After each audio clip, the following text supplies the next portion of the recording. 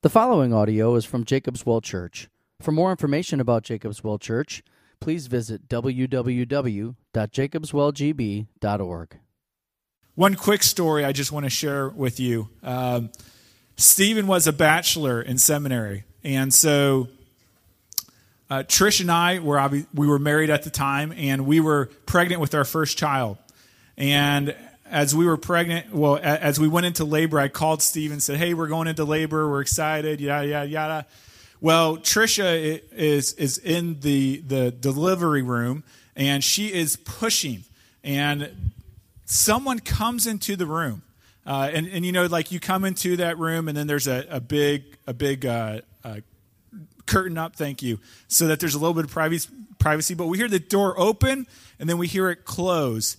And the doctor and me and Trish all kind of look at each other, and the doctor says, "Who's there?" And we hear, "It's Stephen, Dan's friend." And in unison, we all yell, "Get out!" So the common joke is that Stephen introduced himself to my son before I did, and so. But we are great friends. I even have a picture of him holding Corbin when he was born. But Stephen is just a dear friend. I'm so thankful for the ministry he has. And so, Stephen, if you come up and just share with us from God's Word this morning, really appreciate it. Thanks, Dan. Give me a hug. If you have your Bibles, we're going to be in the first chapter of John. Sure. Verses 35 through 51. From what I understand, you all have been working through the book of John, and we are just going to continue in that in this series. One of the things that I do as a church planner or as a missionary in a very foreign context is I'm very interested in looking at the beginnings of a church. So it's so nice for me to be at Jacob's Well. You all are sort of on the ground floor of a very young church, a very new church. And we all know that in a new place, precedents are always set, you know. The font of your PowerPoint or the type of coffee. It's just someone's idea, but after a while, it sort of becomes the law, you know.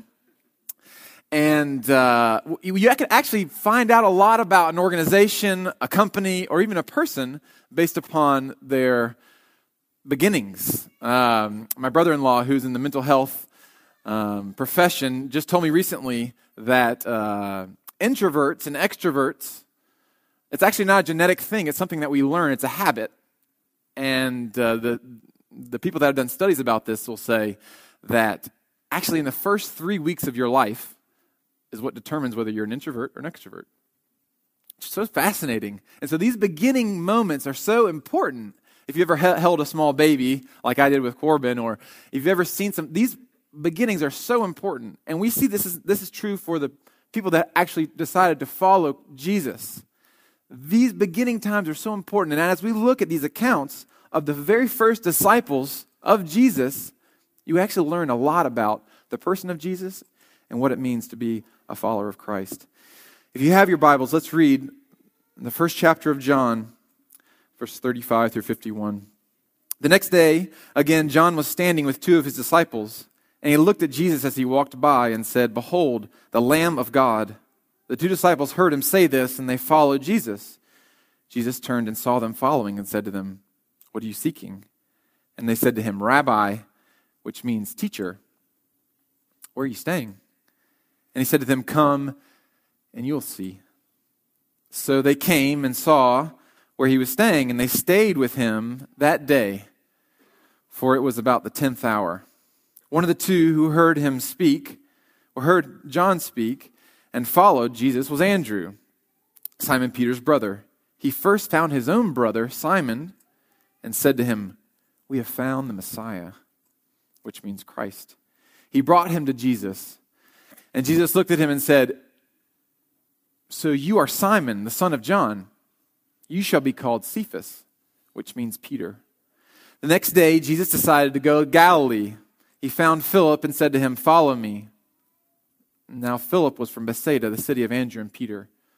Philip found Nathanael and said to him, "We have found him of whom Moses in the law and also the prophets wrote, Jesus of Nazareth, the son of Joseph. Nathanael said to him, can anything good come out of Nazareth? Philip said to him, come and see. Jesus saw Nathanael coming toward him and said of him, behold, an Israelite indeed, in whom there is no deceit. Nathanael said to him, how do you know me? And Jesus answered him, before Philip called you, when you were under the fig tree, I saw you. And Nathanael answered him, Rabbi, you are the Son of God. You are the King of Israel. And Jesus answered him, because I said to you, I saw you under the fig tree, do you believe? You will see greater things than these.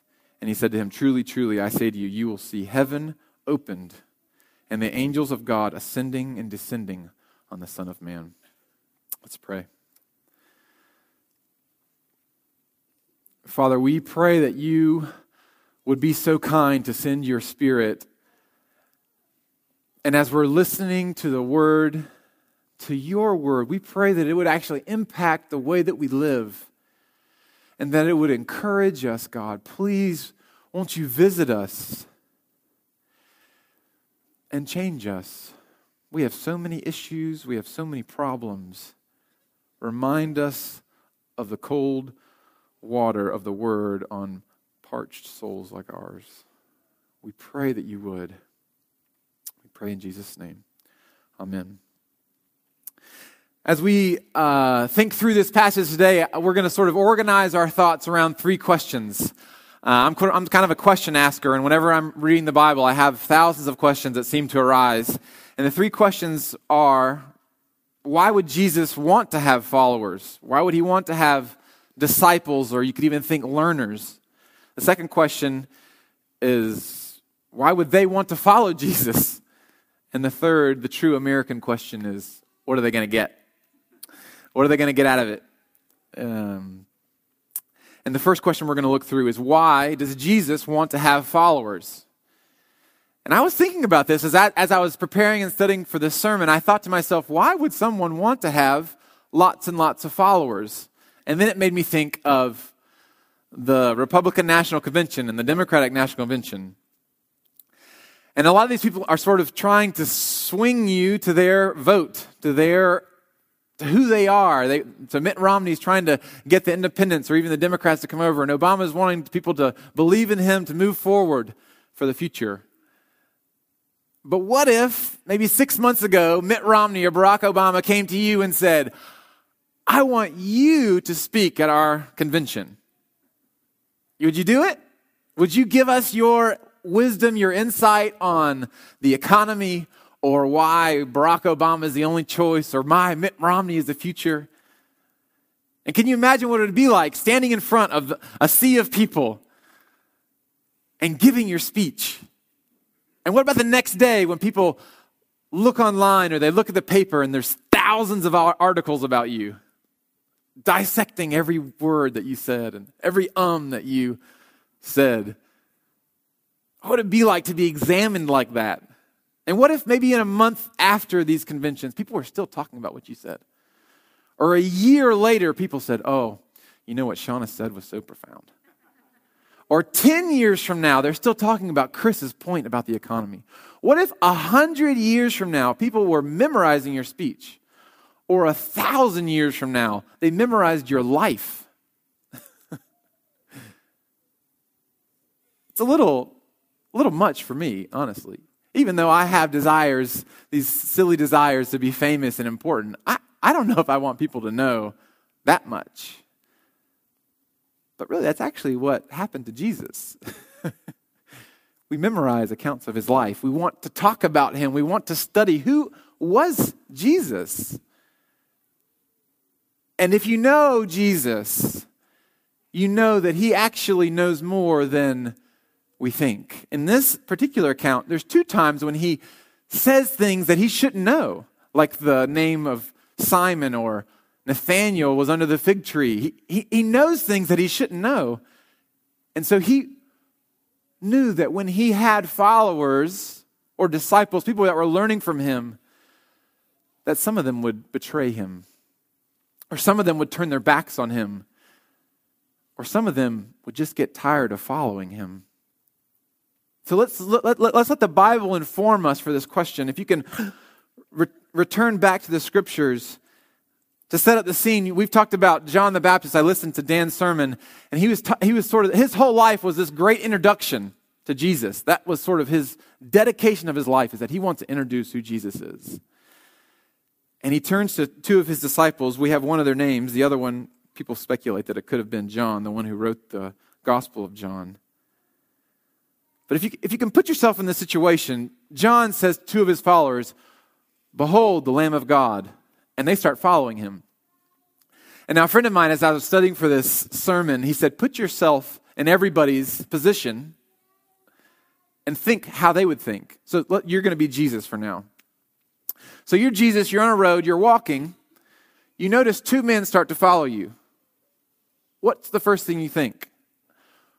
I would probably put my wallet in my front pocket and I'd get nervous. I might change my direction of where I'm going. I might start running based upon how nervous I am. I mean, I lived in St. Louis for a little while, and downtown St. Louis is a very dangerous place. But what does Jesus do? He turns around and says, "What are you seeking?" Okay, now put yourself in the disciples' shoes. This person of Jesus who's supposed to take away the sins of the whole world, he turns around to you and he asks you a question. What are you seeking?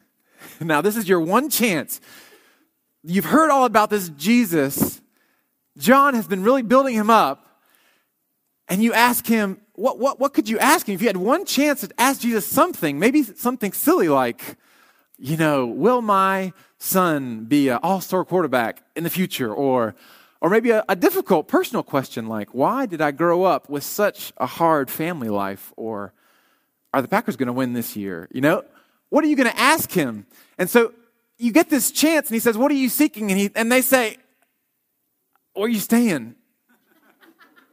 And it's sort of, a normal response would be like, well, I'm staying at the Holiday Inn. Weird.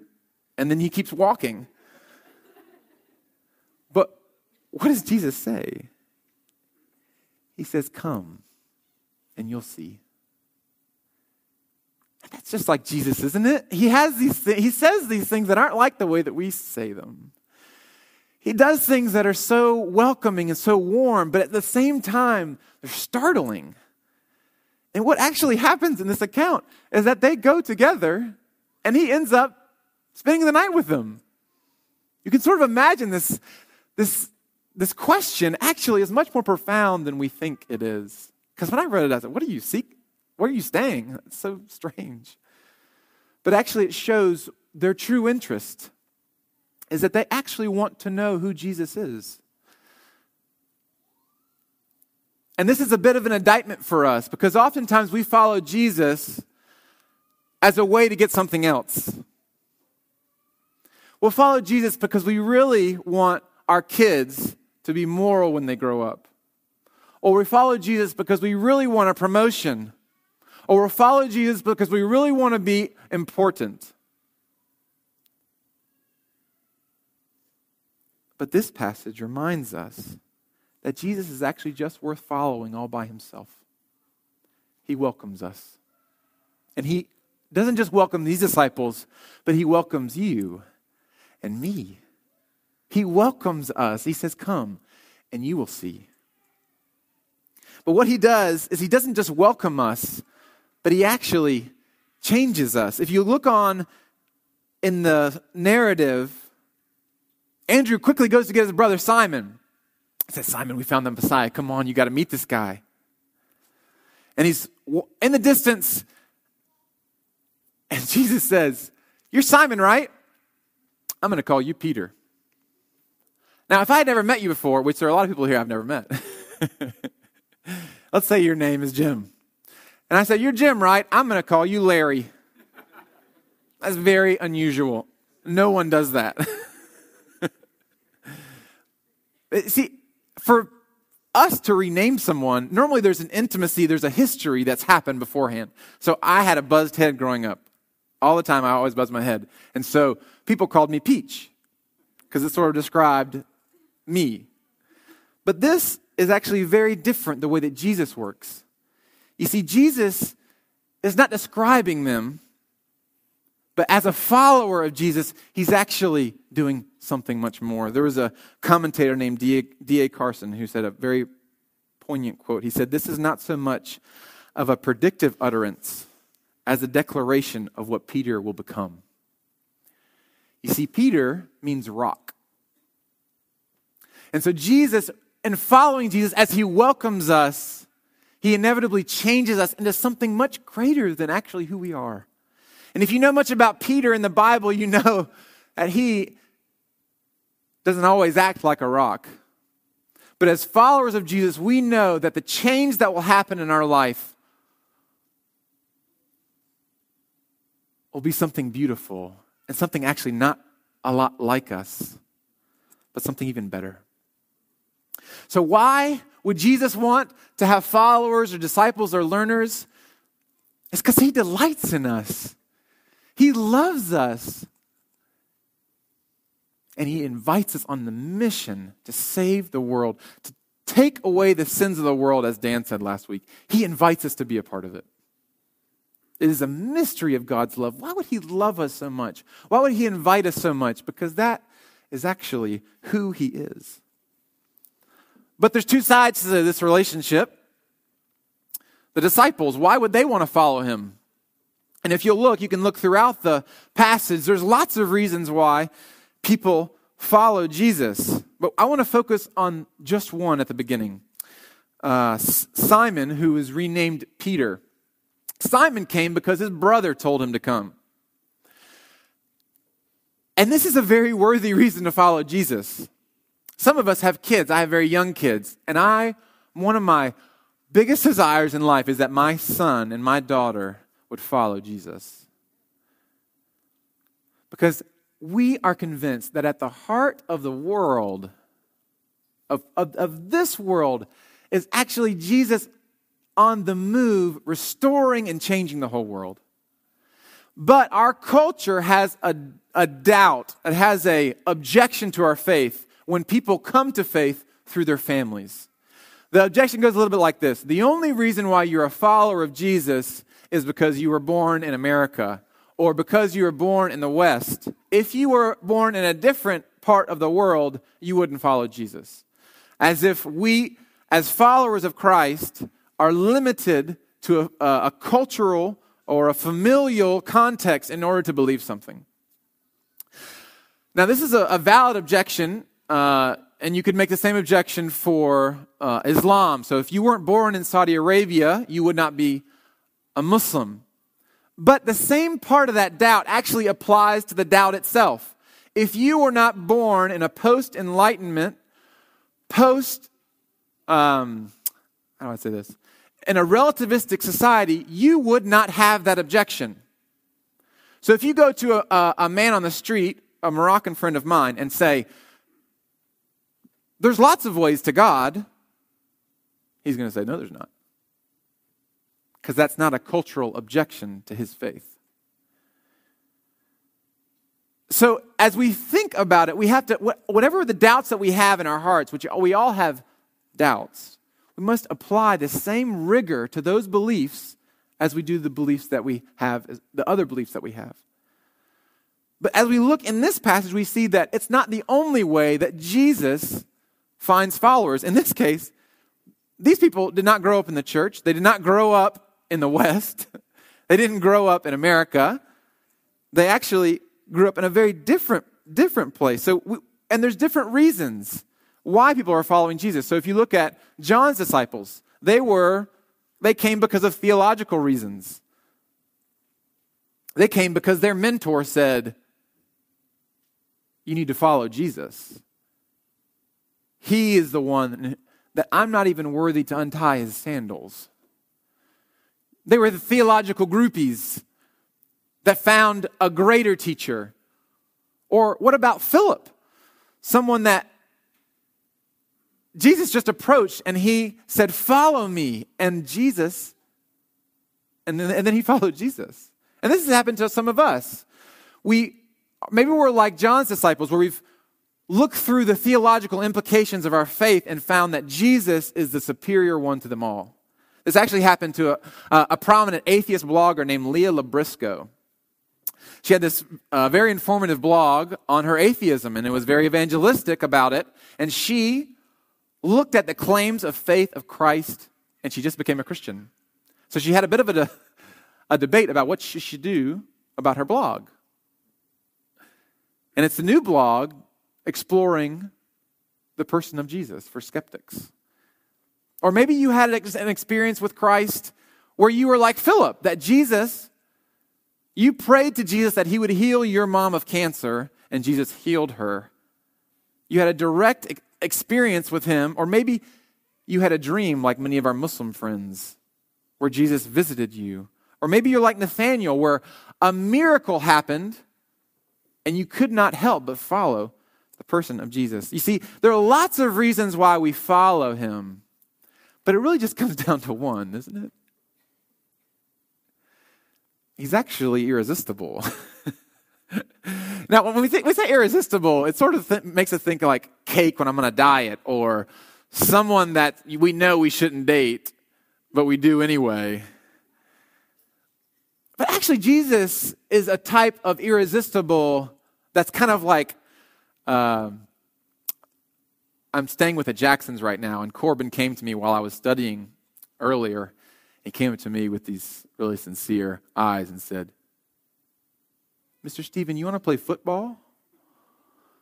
And I said, "All right, I'm in, So I stopped whatever I was doing. There's an irresistibleness about it that, as Corbin was telling me, he just wanted to, And see, the luxury that we have as disciples of Jesus is that we actually know more than the disciples knew in this context. We knew that Jesus to the end was faithful. We knew that Jesus died for his enemies. We know that Jesus, if we follow him, everything that's wrong about our life will be turned into our good.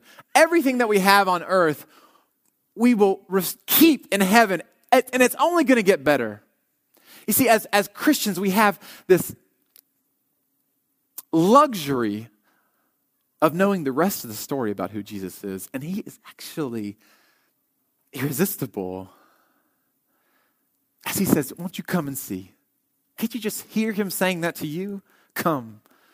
Why don't you come and you'll see? So let's continue with our questions. Our third question being, in the true American sense, what are we going to get? All right, he may be irresistible to some, but what's he going to give me? All the disciples that are mentioned here were actually killed for following Jesus. It's a part about our faith that's very true, that as you follow Jesus, there are sacrifices that you have to make. And in this case, every single one of these disciples, Andrew was crucified on an olive tree. Nathanael, Peter, Philip, crucified upside down. That at the end of their life, they thought Jesus worthy enough to die for. And this is something that we want, no? Is it going to last till the end? Is this a phase in my life, or will Jesus, as I follow him, he'll be faithful to the very end? Let's look at the second part of our narrative. Nathanael has this really interesting interaction with Jesus. As Jesus is talking to him, he's saying things to Nathanael that he should not know. And in some way, he has a miraculous understanding of who Nathanael is. And right as he says, "I saw you under the fig tree," just sort of a strange thing, because his response to Jesus said, "I saw you under a fig tree," was, "Rabbi, you are the Son of God. You are the King of Israel." Again, put yourself in this position. If I told you, I saw you at Walmart the other day, and you responded to me, "Stephen, you are the King of Israel. You are the Son of God." That's I kind of felt like there were some verses missing. But there's not. If you look at it, what's happening is that there's something about the fig tree that we don't know. There's some speculation on what it might be. But it was something that there's no way that Jesus could have known. Jesus was doing something outside of the realm of a regular human person that immediately Nathanael wanted to ascribe to him divinity. And Jesus, which is so, again, he continues to surprise us.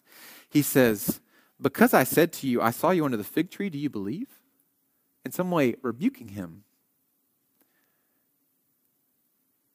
And he says, listen to what he says. He says, truly, truly, I say to you, you will see heaven opened and the angels of God ascending and descending on the Son of Man. Now, this is a little cryptic because there's a lot of things going on here. But remember that what Jesus is saying here is, it's so chock full. I encourage you to think about it in your community groups or even with your family after this. But what he is saying here, Jesus loved to refer to himself as the Son of Man. That was his favorite way to think about himself. And he's saying that angels are ascending and descending on me. And this actually, we don't see this in the New Testament. We have to look into the Old Testament. In Genesis chapter 28, Jacob, so in the line of faith, Abraham, Isaac, Jacob. Jacob had a dream, and during that dream, he saw a ladder with angels ascending and descending on a place that he called Bethel. But in this context, he's saying, these angels are ascending and descending upon me. So instead of a holy place like Bethel, Jesus is saying, wherever I am, that's where you find access to God. So the great payoff of what do you get to follow Jesus is you get access to God. You get the favor of God upon you. You get the love of God and the commitment of God for not just you, but for your family. One of the things that I do as a missionary in my community of faith, we have a very small church building, but we chock it full of food 4 times a year. We get about 35,000 pounds of food. And we give it out to a lot of our Muslim friends, some Spanish friends, and our Latino friends. And I'm the bouncer. I have my little list of people that have gone through our interviews, all of the requirements in order to become part of our list, but there's 80,000 people in our barrio, in our neighborhood. And if you come to me with a hungry belly, I will not give you food because unless you're on my list, you did not meet the requirements in order to receive food. So people will send their 6-year-old daughters to me and they'll say, I'm so hungry, Stephen, please give me food. And I'll tell them no. People will come up to my wife and say, why is your husband such a liar? Why doesn't he care about the poor? And she'll say, talk to him. But no matter what they tell me, I will not let them in unless they have gone through the needed requirements. But there's one way to get past me. There's only one way to get past me. I work with another woman named Kelly, and she is on the inside, and we have glass doors. And if she sees someone yelling at me, sometimes in Arabic, sometimes in Spanish, she will look and take notice of them. And sometimes, very infrequently, I get it wrong. And someone's not on my list, but they're on her list. And she'll run out, she'll push open the doors and say, I'm so sorry. There's been a mistake. This person is with me. Stephen, give them a number. They're going to come in. And so she gives kisses and apologies and all these kind of things. And see, this is actually our situation, is that the vision and the idea that God wants for humanity is so great, it's so big, it's so high that we have fallen short, that we in some way have not made the list. We have not done the requirements to be acceptable to God. But Jesus, in his love and his mercy, has run out of our church doors and said, no, this one is with me. This follower is with me. Come in. And so this access to God is because of kindness of Jesus. The person of Christ doesn't just welcome you. He changes you. And he doesn't just have this sense of kindness in a very general way. He says, no, they're with me. And so to know Jesus is to know God. It's to be free. And he offers this to you. So as he invites you and says, come and see, Jesus is coming out for you. So I want to encourage you as Jacob's well For those of you who don't know Jesus, this is a great opportunity to follow him. And for those of you who do, be reminded that the kindness of God actually put skin on and came to rescue you, but at the cost of his very life. Let's pray. God, we thank you for your word and how rich it is, and that you have made us rich by giving it to us. Help us to enjoy the riches of knowing you. We pray this in Jesus' name. Amen.